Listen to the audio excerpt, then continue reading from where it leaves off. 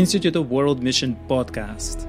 You're listening to the show for Adventist cross-cultural mission enthusiasts. My name is Alex Ott, and together with the IWM team, we invite you to join us today. This podcast is a production of the Institute of World Mission, brought to you with support of the General Conference Missions family of ministries and services. Today I'm joined by Bruce Bauer. Bruce had served for a number of years in East Asia as director of SDA Language School in Japan. Actually, he had done that for 15 years. He also served as president of Guam Micronesia Mission for 5 years and later also as president of Cambodia Mission. Later, Bruce had taught at the World Mission Department at Andrews University and had been its chair for many years. Bruce, very excited to speak with you today. Welcome to the IWM podcast. Thank you. It's a real privilege to be here with you. So, Bruce, we got together today to discuss contextualization. Now, this is a big topic. It's a famous word in missions. Not just a word, it's a famous concept. And as any big word or concept, it has been misunderstood or understood in many different ways. Has this been your experience? Yes, I think it's a good word, but like you said, it's been misunderstood a lot. There are some people that think that contextualization means to water down the gospel, take out the difficult, challenging parts of what Christ demands of us, and give them a watered-down version of what the Word says. But that's a caricature. Right. That is not what contextualization is. I often define contextualization as presenting the eternal principles of God's Word in understandable ways. So let's take it step by step. Okay. Let's just start with culture. Okay. So my first question, contextualization has to do with culture a lot, right? It's at the heart. So my first question for you is this: why does the church need to understand culture? Not just the church. Our audience or the missionaries, the expatriate Adventist workers in many lands. So why is it important to understand culture? Well, culture is who we are. You have a Kyrgyz, Russian, German background. Sure. And I have an American, Japanese, Guam Micronesia, Cambodian background. Right. All of our experiences shape who we are, how we communicate, even how we read the Word of God. Because our culture helps us to see things in the Word and keeps us from seeing other things in the Word. So our culture is so pervasive that many times we don't even realize that we're from a culture until we go to another culture. Then we realize that there are differences. So culture it shapes us in so many ways that if we don't understand culture, we're in trouble as missionaries. I often tell my students, you need to do double exegesis. You need to exegete the Word of God, really understand it so that you know. Right. But then you need to exegete the culture so you know what are the big barriers for the people in that cultural setting to hear the Word of God. And how do you minimize those by carefully presenting a step-by-step approach? You don't start with the hardest first. You start with common ground, and then helping them to see how God can really make a difference in their life. I have maybe a difficult question, Bruce. Is it possible for a missionary who maybe been through a mission institute, and of course we talk a lot about culture and cross-cultural work in the mission institute, so we all have it cognitively. Yeah. Is it possible for a missionary to be in the country, in a different culture, and work and do things as if oblivious to the culture out there? Have you seen this? Yes, because most missionaries go out when they've been in their home culture for 25, 30 years, and you have 3 weeks in Mission Institute. So I'm sorry, you do a good job in Mission Institute to introduce them to concepts and topics, but our culture is powerful. It teaches us to do certain things. It teaches us to see certain things. And we're all ethnocentric. Right. And you think of what that means. Our culture has taught us to feel superior about our ways. It has taught us to see certain things and not see other things. And so Yeah, I think Mission Institute of 3 weeks is fantastic, and you guys do a fantastic job. But that's why I think continuing education, continual interaction, where we all have to overcome our cultural biases, our ethnocentric ways, and it's a lifelong process. All right. Well, thank you for saying some good words about the Institute of World Mission. That's what we're definitely trying to do. And with these podcasts, with these episodes and other things, we want to be together with the missionaries out there, with the expatriate workers out there, so that we have the conversation going. Amen. I think it's great. So I have my next question, Bruce, is this.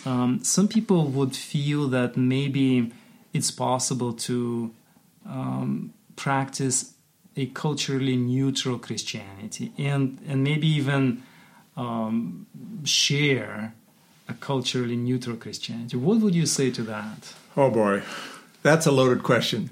I don't think it's possible. Mm-hmm. The Adventist Church grew up in North America, and so much of what is done around the world is basically tainted, maybe that's a bad word, or influenced, strongly influenced by North American church practices. I just think that we have to realize that what is the proper way of doing church in my home culture may not be the proper way of doing church in the culture that I go to. Mm-hmm. I'm not talking about theology. I'm talking about methodology and the different. For example, the songs we sing. If we sing Fanny Crosby and we sing songs that have a North Atlantic, German, European, American influence in the singing, that's wonderful for the North Atlantic countries. Mm-hmm. But if you go to Africa and you say the only songs that we're going to sing are songs from the hymn book, it gives the people in that country the idea that unless you adopt the genre of Europe or America, that you really can't praise God. And I think that's a distortion of the gospel.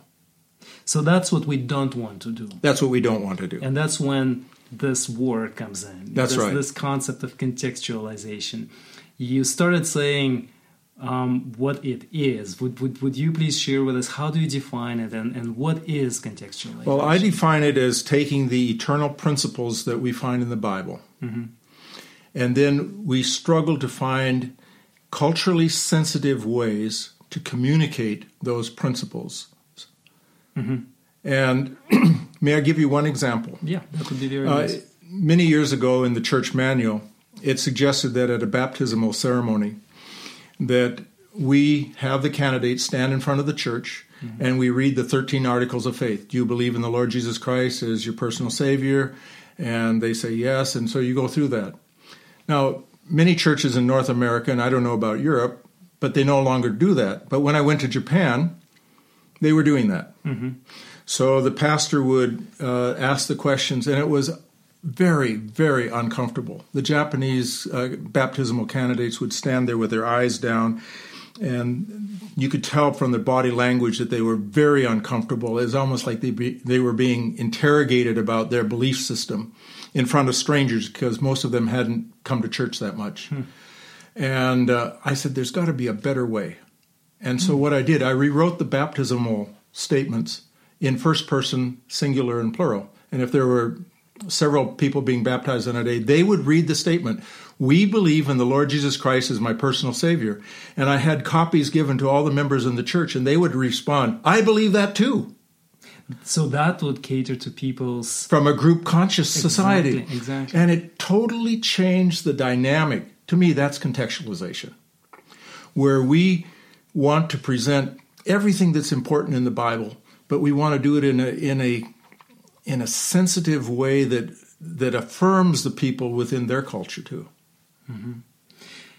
Bruce, I know that you have gone in the fields that you have served through a very careful process of faithful contextualization.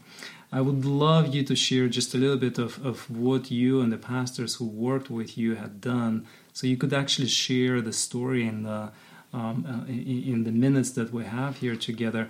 Before we do that, though, there is this phrase, faithful contextualization. So not just contextualization, but faithful contextualization. What do we mean when we put the word faithful in it? I think, to me, faithful means you're faithful to the biblical message. You're not distorting it. You're not watering it down. You are faithful to the Word of God. And as a missionary, it's always been my desire to help people be deeply committed followers of Jesus Christ. And you do that by getting them into the Word of God. Mm-hmm. And so faithful contextualization is where the Word of God is the basis for anything that we do. And yet some people have the idea, and some people have done contextualization where they have allowed a lot of cultural practices that go against biblical principles to exist. Mm-hmm. And they say, well, we're working for the second or third generation. I think that's not faithful contextualization. So what contextualization is, then, the faithful contextualization, everything in a given culture that does not go against the Bible, the biblical principles, we keep that. Yes. Let me give an example from Cambodia. When we got there in 1997, the church was very young. They had not developed an Adventist wedding ceremony. And so what we did at a workers' meeting, all morning long, I divided the group into groups of 4, and I had them write down everything that happens from a time a couple is engaged until they're married. All the different parts. And in Cambodia, they had wonderful wedding ceremonies. Sometimes it could last 2 or 3 days, and it was like part 1, part 2, part 3. And there's a lot of eating and fellowshipping and stuff like that. And so they wrote down the pastors. 17 pastors were involved in this. I suppose those were local pastors. Yeah, these were all Cambodian pastors. Right, okay. They wrote down everything that was done. And then I asked the question, what parts of this wedding service goes against any biblical principle that you know of? And there were very, very few things that went against, but we modified a few things. For example, one of the acts or one of the parts of a wedding ceremony was where the bride would kneel in front of her husband and wash his feet to show that she was going to respect him. Mm-hmm. Well, we were out in a village the first time we tried this. After she had done that, she sat in a chair, and her husband got a basin of water and washed her feet. And you should have heard the buzz go through that crowd. And we asked them, what do you think? And they said, well, this is good. We should respect our wives too, our women. So we didn't destroy that aspect, but we added a biblical element where husbands and wives are supposed to love and respect each other. So what you're just portraying to us is that faithful contextualization has 3 things. It's removing what's unbiblical. Yes. Keeping everything that does not go against the Bible. And maybe modifying some things. Yes. Now, with this modification, this is probably the trickiest part, right? It is. We, as Adventists, we would rather put aside everything that maybe even remotely be dangerous. Yeah, there's another element of the marriage that we thought was acceptable, and we used it for many years, and that was the lady had a string tied to her wrist that went to her parents, and the groom had a string around his wrist that went to his parents. The Buddhist monk would cut those strings and tie them together. We thought initially that we could use that. And when we had the pastor cut the strings and tie them together, we read the text that we should leave father and mother and the two become one. And we actually had Cambodian people say, we never knew what the meaning of that was. So we poured the biblical meaning into that act. Later, there were some who said that part was too Buddhist. I don't agree with that. I think that if you pour the biblical meaning into it, you can reinterpret even something was done. But for the large part, that aspect is no longer done in Adventist weddings. And, I'm an outsider, so I'm not going to criticize that. But I think that a lot of things can be changed if you put the biblical meaning into it. So here where a lot of our listeners find themselves, they They are in ministry contexts, which could be universities or hospitals or other offices or many other, maybe our church offices of many kinds. How can a missionary out there be practicing faithful contextualization when they're not in a position of bringing all the pastors together and initiating this large process mission-wide? How can it be done more on a personal level in the interactions with neighbors and friends who are local? Well, let me speak to a little bit different thing, and then I'll get back to that. Sure. Yeah.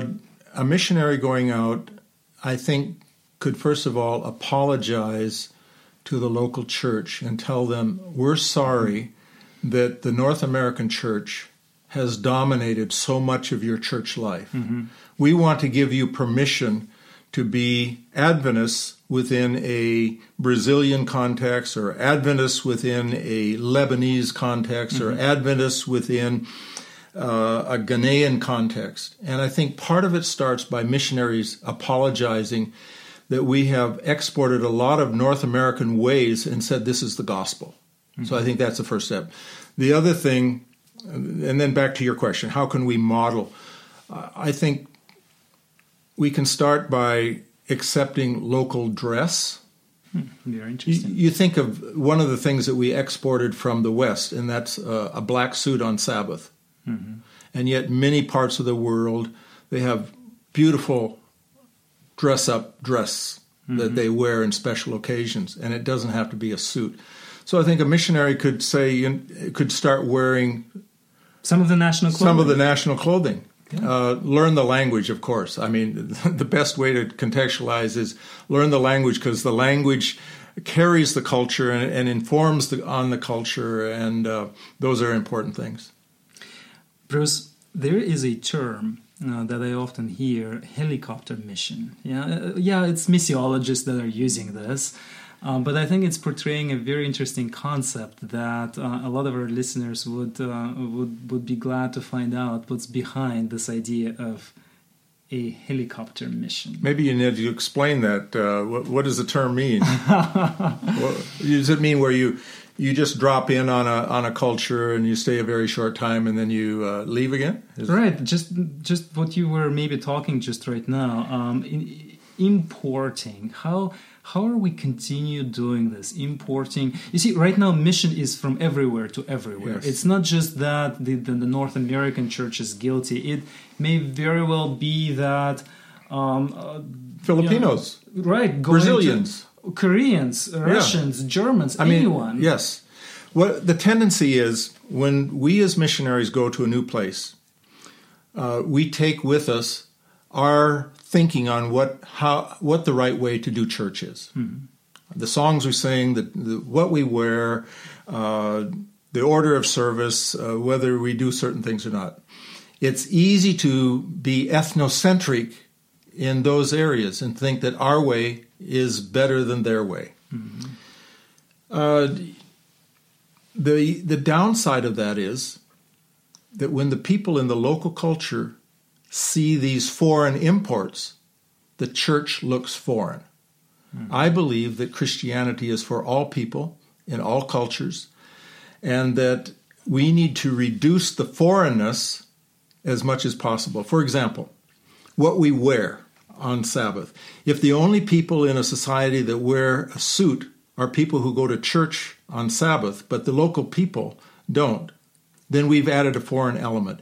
If we sing foreign songs, then we've added a foreign element. If we have a foreign architecture style, we've added a foreign, another barrier that keeps, and people walking by our churches on the outside, they look at all this and they say, well, that must be a foreign religion. It's not something for me.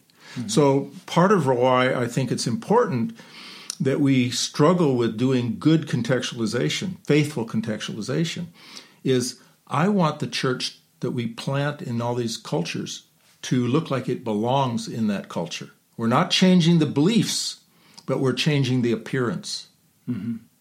And it's simple stuff like the songs we sing, the architecture style, the way we dress. These are things that are not dictated by the gospel. Maybe I could also extend these examples that you're bringing to what I'm getting at is that many of our listeners have nothing to say over the architecture of the church. That's right. Out there. However, when they bring their guests in, the local people, Yes. they invite them over, and they would, definitely have perhaps an evening worship. Yes. As they do it in the family together with their guests. Yes. Now the question comes, are they going to do it in their Korean or Japanese or German way? Yep. Or American way, or they are going to try to create a meaningful spiritual experience in such a way where people, their guests, their local guests, can connect. Yes, you're absolutely right. If you invite guests to your home, let's say that you're a Korean missionary in Mongolia. Right, okay. And you invite guests into your home. What kind of songs are you going to sing? Are you going to sing Korean favorites? Or are you going to encourage the church in Mongolia to write in the genre of music in Mongolia, music that portrays Adventist distinctive beliefs? When I was in Cambodia, we did a hymn book, and it's 83% Cambodian tunes with Christian words. It's probably the most contextualized hymn book in Adventism. That's amazing. Whereas in most countries, they have imported Western music, and a lot of times, well, I could ask you, do you like Chinese opera? I can't stand that music, but I wonder if when people in China listen to our Western music, I wonder if that grates on their ears. Yeah. Bruce, I believe that a lot of this can start in our missionaries' homes. Absolutely. In our homes. When we have a local family over Friday night and we want to sing something together, maybe ask them to lead out and pick a favorite. Maybe pray in such a way or talk with them. How can we pray together? How do you pray in your culture? And just experiment with those things. Absolutely. It's so simple. When I got to Cambodia, the pastors, when they were praying, were scratching their eyebrows. Mm-hmm. And I said, what is this? Why are you putting your hands and up on your forehead? They said, well, the missionary in the refugee camps in Thailand, they always had their hand on their forehead, and I thought that's how we had to pray. So it's little things. The Cambodians had a wonderful prayer posture. The hands put together right under the chin. Right, yeah. And so we said, why don't we use the Cambodian prayer posture? And so it's little simple things, being willing to say that instead of folding our hands on our lap like many people do in the West, if you're in Cambodia, then you'd put your hands together under your chin in a prayerful position, and immediately that communicates we're praying. You know what I believe with all my heart is that when we just do those simple things, the kind of meals we share with our local friends, the kind of prayers we pray, the kind of songs we sing, even if we worship together in our homes and how we worship, those little things and the bigger things, if we have influence, if our listeners do have influence on church services and so many other things that are being done out there, if we begin to walk down that road, what kind of dangers are we going to be meeting, Bruce? And that's going to be the last question. We're really having a few only minutes here. I know if our listeners going to get inspired, they will have some dangers awaiting for them. What are those and how to deal I think with them? the biggest danger in this whole area of contextualization within the Adventist church is under-contextualization, not over-contextualization. We rarely have people that have gone too far and accepted too much of the local culture. Usually the model that I see all through Adventism is that we haven't done the difficult work of trying to use as much as the local culture as possible. We've gone into new places and we have just taken our own cultural ways and said, this is the way we worship. Mm-hmm. And they're not necessarily bad, but they don't fit. And so by not fitting, we have created artificial barriers to the gospel. We've created a foreignness in that local cultural setting. My great desire is to have dedicated Japanese Adventists, dedicated Nigerian Adventists, dedicated American Adventists or Filipino Adventists or Korean Adventists, but realize that we all may do church a little bit different, but we have basic biblical doctrines and principles that we follow regardless what culture we're in. And today we are inviting together our listeners to just make those experiments, those steps a reality in their very personal outreach and life and fellowship with those who are out there. Bruce, thank you very much for speaking with us. It's been a privilege. And just a final word to all the missionaries out there. We really believe in what you're doing. Don't get discouraged if you make a few mistakes. Thank you, Bruce. This concludes the second episode of the IWM podcast. We at the Institute of World Mission are quite excited. This is a possibility of being part of this ongoing dialogue in the Adventist missions community. And with that, we'll be really happy to hear from you. Things like requests for topics, questions, simply feedback are all welcomed. Please contact us by writing to me at otta@gc.adventist.org. Now, if you feel this episode or any of the future episodes can be of interest to a specific person, a colleague or a friend of yours who's interested in the practice of mission, please share this podcast with them. We'll really appreciate you helping us spreading the word. Even though this episode can be heard by many weeks later, at the moment of airing it, we are entering the Christmas and the New Year holiday season. If you hear this in the next couple of weeks, we at IWM wish you abundant God's blessings. Let this season be a special opportunity for us to draw near to Jesus. It is a great joy to be able to begin things anew with Him. Happy holidays, and see you next week.